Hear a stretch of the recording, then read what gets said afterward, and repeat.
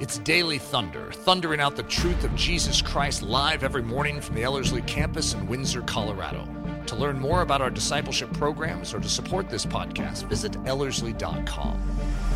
Now, here's Nathan Johnson. Well, if you have your Bibles this morning, John chapter 14. We've been in a little mini-series walking through the I am statements of Jesus in the book of John. I guess it hasn't been a mini-series, it's been a series. But we're walking through the I am statements of Jesus in the book of John, and here we are, we're getting to the last couple of the I am statements. Again, Jesus uses the phrase I am a whole bunch of times throughout the Gospels, but in John specifically, there are 7 times where he gives this I am statement, and he gives a predicate after it where it's like he's equaling himself with whatever it is that he is saying. In other words, we talked earlier in John chapter 6, he says, I am the bread of life, right? He's not just saying I have bread. It's not just saying, he's not just saying I have nourishment. He says I am the bread itself. And just as our forefathers back in the wilderness era, right, just as the manna came down from heaven, so I have come down from heaven, and here I am the manna. In John 8, again, Jesus says, I am the light of the world. It's not that he has light, he is light itself. And he is literally shining forth in the midst of a dark world, and he's proclaiming truth and life. In John 10, he says, I am the door or the gate of the sheep. In John, a little bit further in John 10, he says, I am the good shepherd. That I am not just, I don't just have this thought, or I just don't have this side hobby called shepherding. He says, I am the good shepherd itself. I'm actually the qualified shepherd. And as a shepherd, I'm going to provide, I'm going to protect, I'm going to direct, I'm going to give my sheep, my people, everything that they need. Which is just amazing. Last week, we looked at this idea that where Jesus is talking to Mary and Martha, and Jesus says, hey, look, I am the resurrection and the life. And it's not just that he has resurrection, and it's not even just a hope that, well, one day in the future we're going to have this resurrected body thing. He says, no, you got to understand, I am resurrection itself, which is pretty amazing. Now, one other reminder as we're just getting into this is that all of these I am statements in the Greek are in the present tense.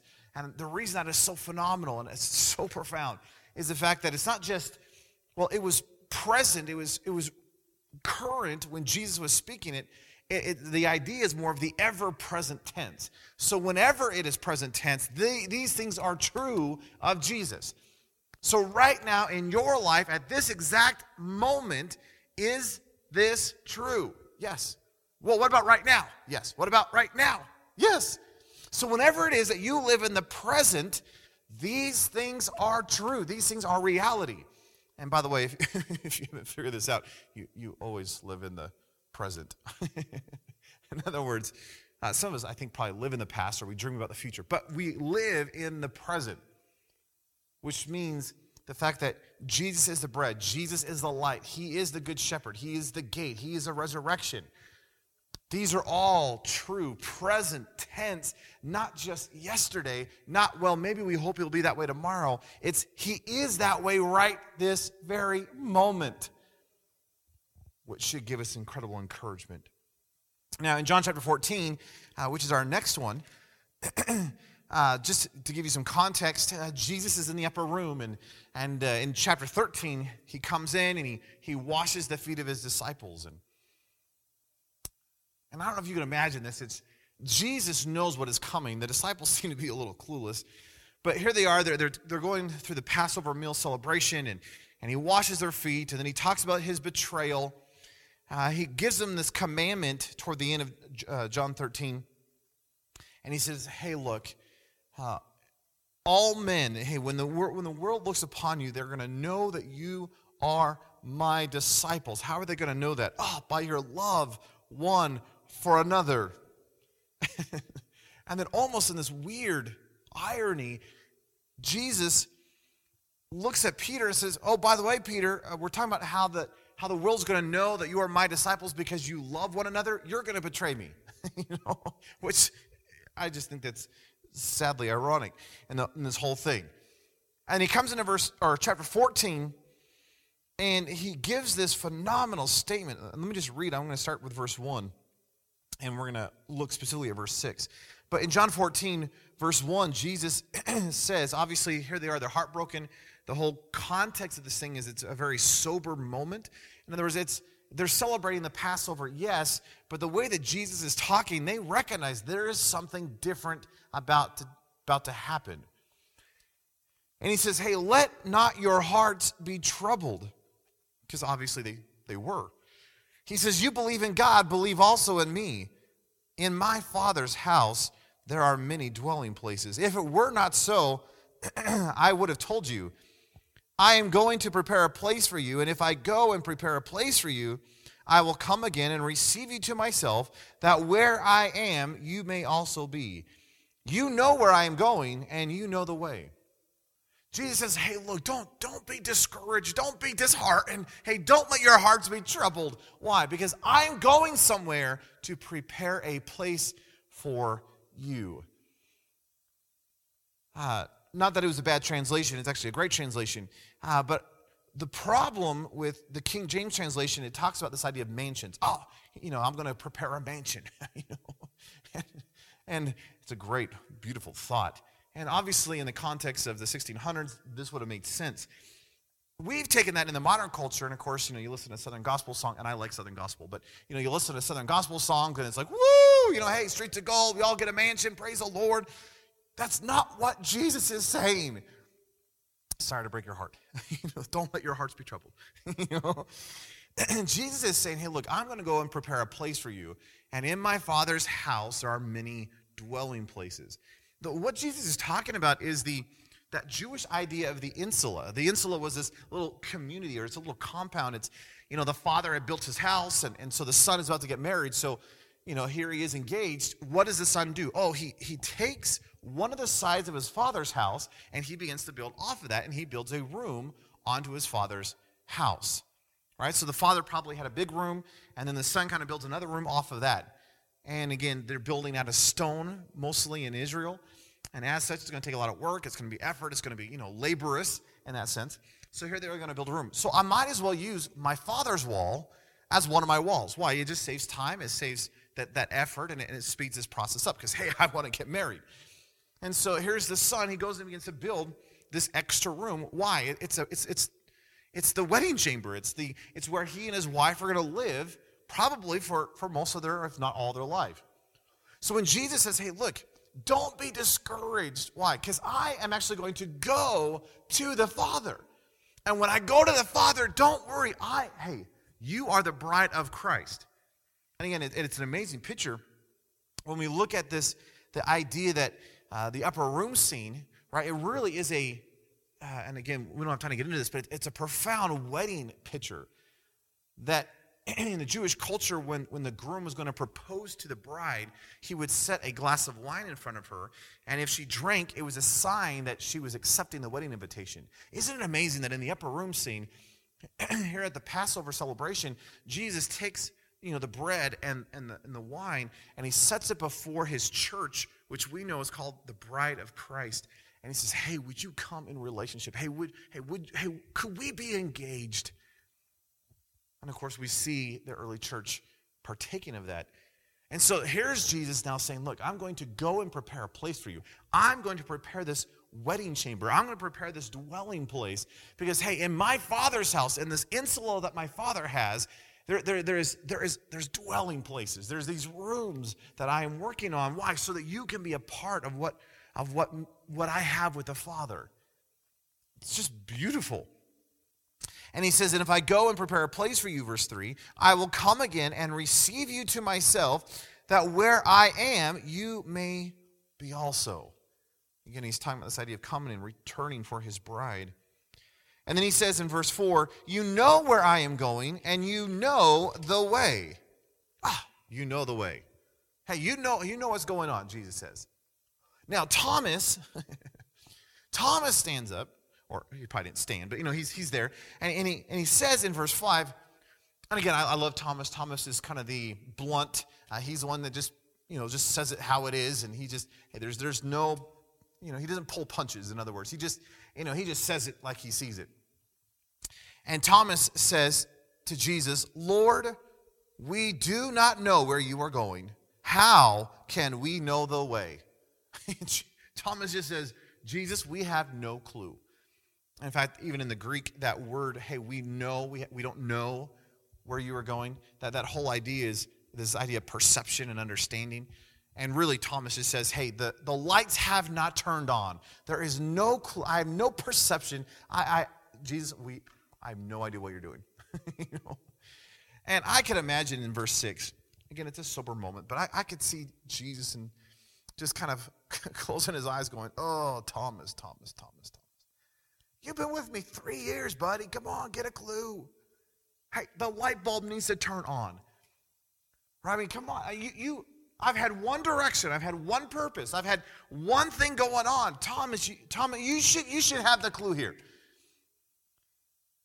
But Jesus says this. This is so good. And again, you know this verse.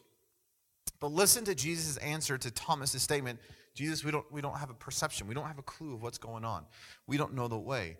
And Jesus says to him in verse 6, I am the way, the truth, and the life. No one comes to the Father except through me. And he gives this incredible I am statement. Jesus says, do you realize, Thomas, you've been with me. Come on, buddy. And you're saying, hey, we don't have a clue. We don't have a perception. We don't, hey, where are you going? And what's the way? Jesus says, I am it. That you don't have to look any further than me. That I am the big deal. Now, he's not being prideful. This is the reality of the gospel. It's all about Jesus.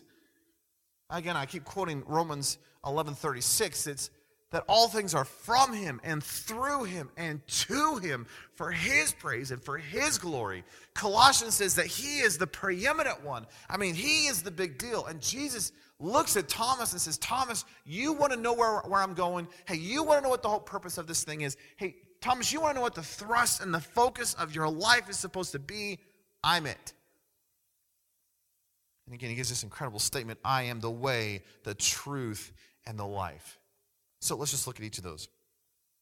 Jesus says, I am the way. During Jesus' day, there was all these rabbis who was speaking of the way of life. They were saying, hey, let me tell you how you are to live as a good Jew.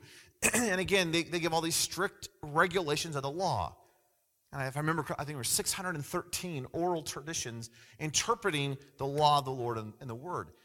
And so they said, hey, you want to know what it means to walk in life? You want to know what it means to walk on the way of the Lord? Let me explain this to you. Law. And hey, grit your teeth, buckle down, hey, pull this thing off. And there's this whole list of regulations that the Jews are supposed to live by. You had guys like the Zealots who said, hey, forget all that stuff. Hey, Rome was taking over the land. And let me tell you, you know what the way to life and freedom is? Let's fight it out. And hey, even it goes down to the last man. Hey, we can win this battle. The Lord is for us. So what is the way of life? Let me tell you, it's battle, fight. Jesus says, you know what the way is? I'm it. It's not regulations. It's not law. And yes, if we love him, we will obey him. But the focus is not on the law. The focus is not on the regulation. Jesus says the focus is to be on me. Hey, put your swords away, dear zealots. Hey, the focus is on me. And yeah, there may be a time where you need to pick up a sword. But hey, the focus of life is not that, it's me. The way is me. Hey, do you know how to get to the Father? You've got to get through me.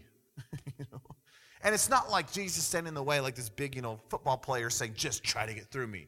It is an invitation to intimacy. He says, hey, you want greater relationship with the Father. Hey, you want greater intimacy with the Father. Let me tell you how to get it. You're only going to get it through me. Isn't it interesting that the disciples were watching how Jesus lived and how he talked and all the miracles he performed. But the one thing that they really wanted to know of Jesus is, Jesus, teach us how to pray. Teach us, what is it? How do we have that kind of intimacy with the Father like you have with the Father? And isn't it just, that's beautiful. In this passage, Jesus says, hey, no one comes to the Father except through me. Hey, you are not going to have intimacy with the Father unless you have intimacy with me. I am the means. I am the supply. I am the way that you go unto the Father. That, hey, if you want to increase in this thing, hey, if you want to fall in love with him, hey, you're going to have to get all wrapped up in me because I am the way itself. I've often joked this idea that Jesus is the way. It has this idea of the path, or it's the journey. Yes, that's true. But isn't Jesus the destination? Well, that's true. So the way, the pathway to the destination is the way. So the way to the way is the way. And amazingly, the moment I'm on the way, I'm actually at the destination. Isn't that awesome? I just think that's funny. This idea of the way became so significant in the early church. This idea of the way, that they began to talk about this all the time. Over and over throughout the book of Acts, there's this idea that they proclaimed the way of salvation.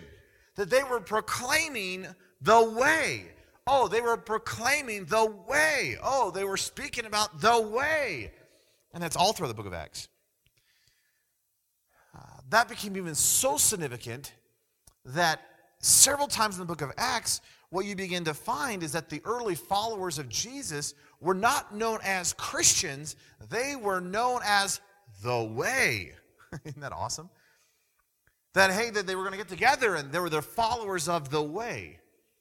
For example, in Acts chapter 19, in verse 9, it says that, here they are in the Ephesus thing, and in verse 9 it says, But when some were hardened and did not believe, they spoke evil of the way before the crowd. Later on in verse 23, speaking about the riot in Ephesus, it says, about that time, great trouble arose about the way. So, hey, the group of early believers in Ephesus, what were they known as? They were not known as Christians. They were known as the way, the followers of the way. And then later, the term Christian and this idea of the little Christs became associated with this group. And so the group of the way became Christians. So the way became really, really significant. Paul says, you know what I did? I found the way, and I became a member of the way. See, it's that kind of an idea. See, as you come back into this idea that Jesus says, I am the way, he's not saying, well, I know the directions. He's not saying, well, I can point this thing out to you, I can tell you where to go. He's not saying that. He says, I am it. In fact, he says, if you want to know the Father, if you want to experience salvation, hey, if you want to have life, I am the means of that. Now, you probably already know this. We've talked about this several times. Jesus isn't merely pointing to a way of salvation. He's saying, I am salvation itself. In fact, even the name Jesus, Yeshua, that name in Hebrew literally means God is salvation, or God saves. So every time Mary, the mother of Jesus, looked at Jesus and said, hey, Jesus, little Yeshua, come here. She's saying, hey, God saves. Hey, God is salvation. Isn't that an amazing thought? That all throughout the life and the ministry of Jesus, every time they said his name, it was this rehearsal of God is salvation, God is salvation, God is the one who saves us. And then here is Jesus, he's up upon a cross, and what are they seeing? They are seeing the fulfillment and the reality of the salvation itself, who is hanging on the tree. That the one whose name is salvation is bringing salvation. Isn't that awesome? And Jesus is saying, hey, it's not that I just have a way of salvation. It's not that I am one of many options. That if you actually want salvation, if you want to have intimacy with the Father, hey, if you want to experience life itself, there's only one means to get that, and I am it. Listen to what Acts chapter 4, verse 12 says. Peter and John are speaking, and it says, and there is salvation in no one else.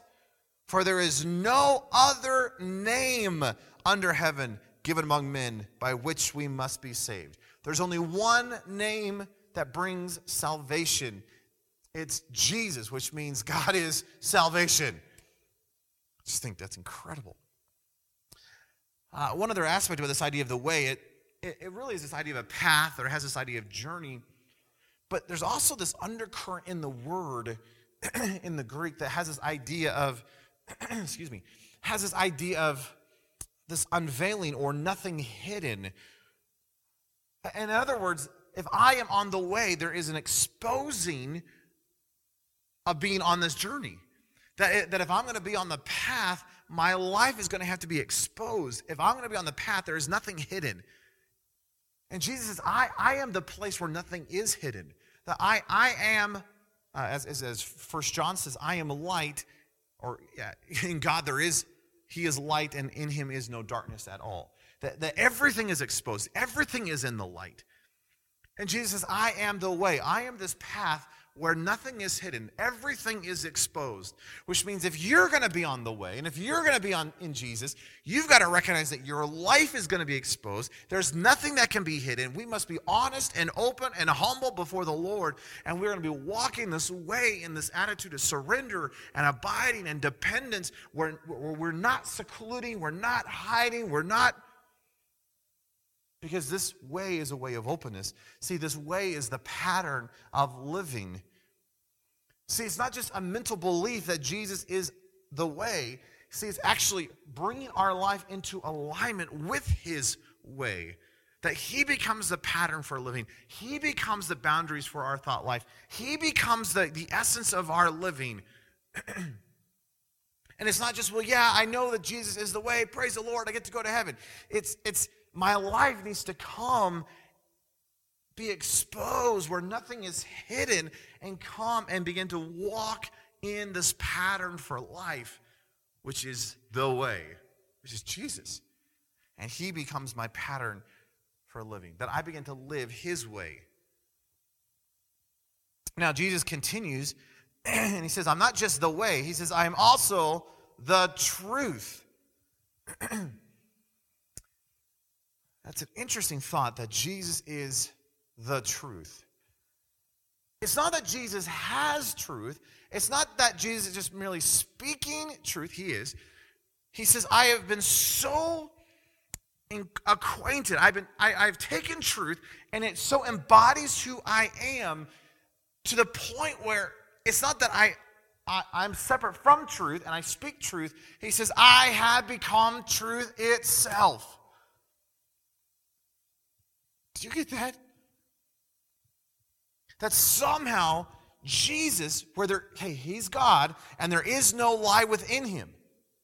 That it is impossible for God to lie, Scripture says. That He is, it's not just that He has truth, it's not that He just has facts, it's not just that He speaks correctly, it's that He is so tight with truth that you cannot separate truth from who He is. He is truth itself. So when He speaks, it is truth. There is no lie. Isn't that an amazing thought? Later on, in the supper room scene in John chapter 16, Jesus is looking at His disciples, and He speaks about the Holy Spirit. And He says in John 16:13, when the Spirit of truth comes, He, the Holy Spirit, will guide you into all truth. So get this, here's the Spirit of truth. Do you realize that's one of the names of the Holy Spirit? He is the Spirit of truth. That He is truth itself. And what is the Spirit of truth? And we know that the Holy Spirit is the Spirit of Jesus, right? So get this, walk this thing through. The Spirit of truth is going to guide you. It's this idea of taking you by the hand. It's going to lead you into all truth. Which is not facts. It is not information. It is a person whose name is Jesus. So here is the Spirit of truth, the Spirit of Jesus, who's going to take you by the hand and literally march you into all truth, which is Jesus Himself. And it says, for He will not speak on His own authority, but whatever He hears He will speak, and He will declare to you the things that are to come. And then He says, and do you know what the role of the Holy Spirit's going to be? He is going to testify. He's going to proclaim. He is going to lift me up. Which means that the more Spirit-filled you are, the more you're going to be talking about Jesus. Isn't it interesting that the Holy Spirit does not draw attention to Himself, The Holy Spirit draws attention to Jesus. That Jesus is the big deal here. In John 17:17, he's praying to the Father, and Jesus says, Father, sanctify them by the truth. Your word is truth. That the very words that God has been speaking, he says, somehow bring holiness and sanctification to our life. And is really to bring us into alignment with the truth, which is the person, Jesus. Now think this thing through. If Jesus is truth, not that he has truth, he is truth. If Jesus is truth, then anything outside of Jesus becomes a lie. I don't mean it's not factual. But see, so many of us, it's like we take our lives and we begin to build our life upon the truth of this. Sports, entertainment, success, right? Money, whatever it may be. And we begin to live and function in the reality of that truth. The moment I begin to build my life upon that truth, I actually find out that it's a lie because it's not Jesus. See, anytime I build my life upon anything outside of Jesus, what I begin to notice is that it's actually a lie. The world looks at you and says, let me tell you what success is. And they give you all these plans and the 5 steps to have success. And Jesus says, do you realize that if you build your life upon that thing, it's actually a lie and it's not going to satisfy because I am the truth. Hey, you want to get wrapped up in drugs and sex and alcohol? Fine, do it. But you're going to find that it's a lie. Because the truth is Jesus. See, what would happen if we would actually take our lives and come unto Jesus and begin to recognize that he is truth itself? And what would happen if I began to build my life upon the realities of who he is? See, he is truth. Truth itself, which means anything that is not of him, eventually I'm going to discover that it ultimately is a lie because it's not him. And again, it's not that it's not factual. Hey, drugs supposedly is exciting. Alcohol relaxes from what I've heard. But see, yeah, those may be truths, but ultimately you are going to be sick and it's going to kill you. Because it does not bring life. It's not truth. This thing only is a lie. What if we would begin to build our lives around the truth, the person, Jesus?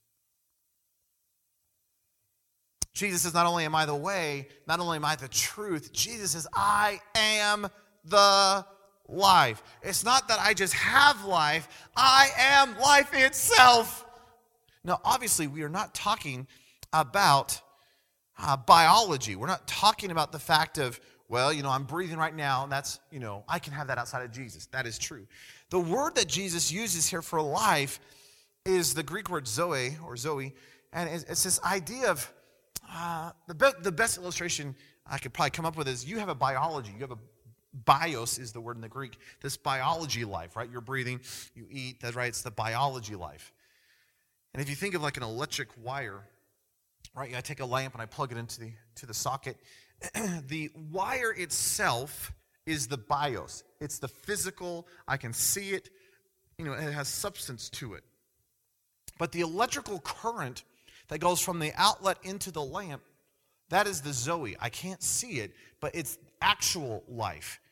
See, I don't look at a lamp and look at its cord and go, whoa, there's a lot of power in that cord. No, it's just a power cord. But when I take the power cord and I plug it into the wall outlet, and suddenly the life of the electricity is flowing through the wire, it produces light in the lamp. And the same idea is happening here. Jesus says, it's not that you have bios, we get that. But I am the electric current, says Jesus. He says, I am that Zoe. I am that which wants to flow through your bios and actually bring forth light and life. That's amazing. In fact, Jesus says it's not just life I want to bring, it's abundant life. Back in John chapter 10, we were talking about this idea that Jesus was the good shepherd.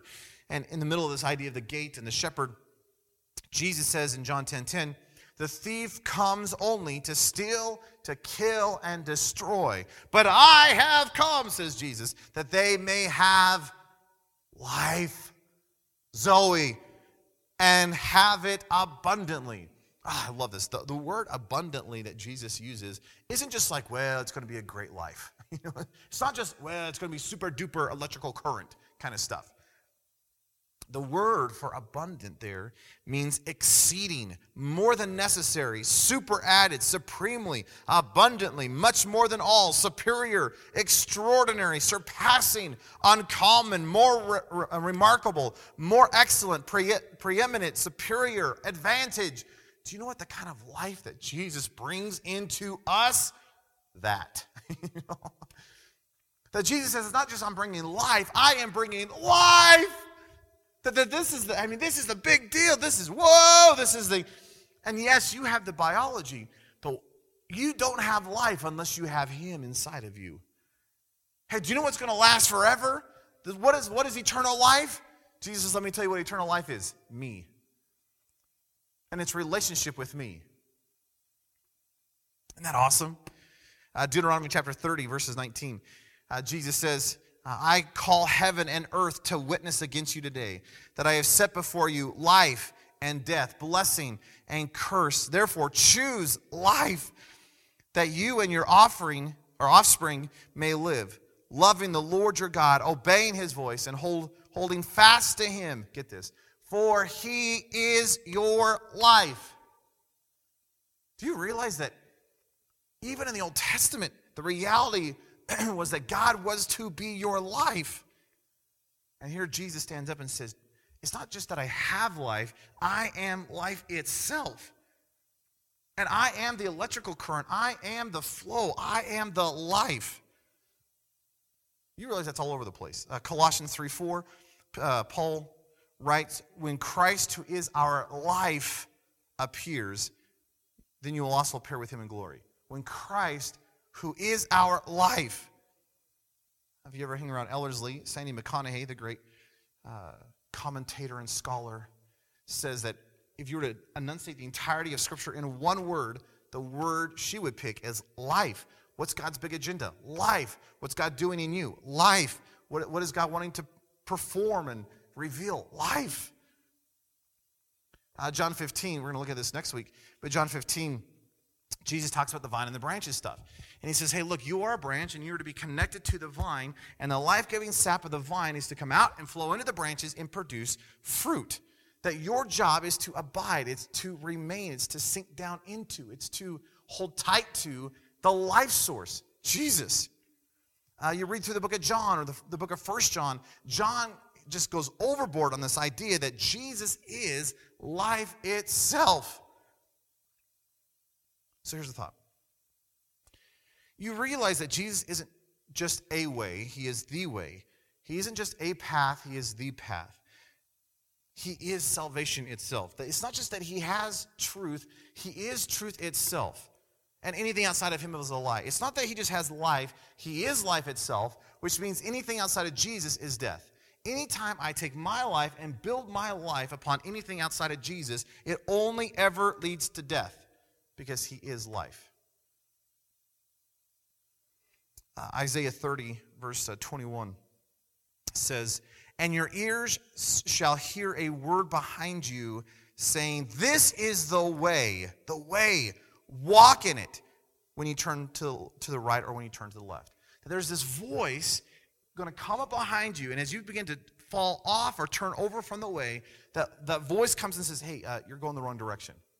Do you realize he wants to do that in our lives? I find it so marvelous that in the book of Genesis chapter 3, Adam and Eve sinned, and it says that they were kicked out of the garden. And God takes cherubim, which means more than one, and plants cherubim on the way that led to life, right? This tree of life. That there's this cherubim that is blocking the way that leads to the tree of life. From the time that humanity sinned, the way has been blocked to the way of life. That there has been no means of eternal life. And Jesus, here he is, he stands up in the middle of the disciples and he says, I am it. Thomas, you don't know where I'm going. You want to know what this whole thing is about. You want to know what the way is. I am the way. And I am the truth. And I am the life. And that same way that was guarded to the tree of life, I am it, because I am both the way and the life. Let's just finish with this. In Matthew chapter 7, Jesus is concluding the Sermon on the Mount. And listen to what Jesus says in Matthew 7, verse 13 and 14. Jesus says, enter at the narrow gate. Again, he's already said that he is the gate. But enter at the narrow gate, for wide is the gate, and broad is the way that leads to destruction, and there are many who go through it. Verse 14, but small or narrow is the gate, and narrow is the way which leads to life, and there are few who find it. Jesus says there is this narrow path, that there's this gate, he is the gate, there's this narrow way, he is the way, and it's only those who walk that way that find life. Do you have that?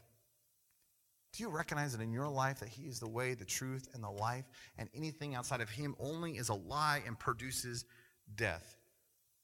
So if you're going to build your life upon something, hey, if you're going to turn your life over to something, hey, if you're going to have a trajectory of your life, it better be Jesus.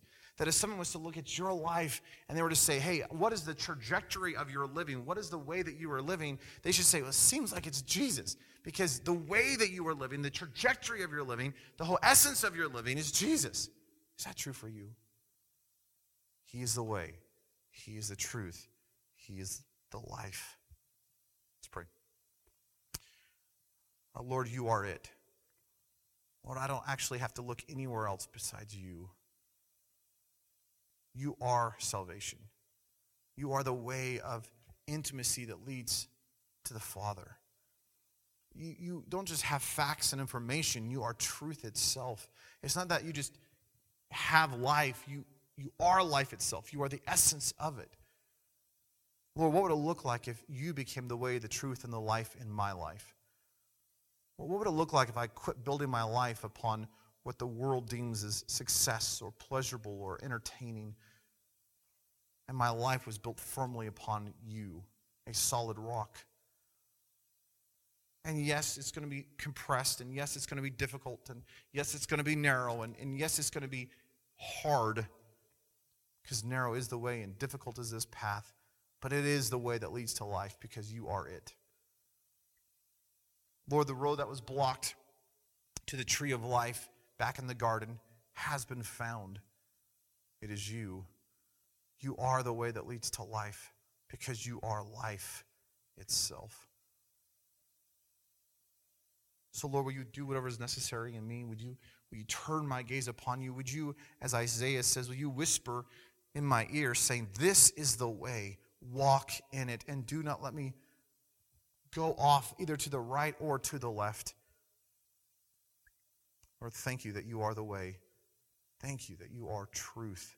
Thank you that you are life itself, and that you have come to bring life, not just life, but abundant life. Do that in me, Jesus. We love you. Let's give the praise and the glory in your precious, powerful name we pray. Amen. Daily Thunder is a listener-supported production of Ellerslie Discipleship Training. At Ellerslie, we are laboring to rouse the Church of Jesus Christ out of its lethargy and build brave-hearted Christians for such a time as this.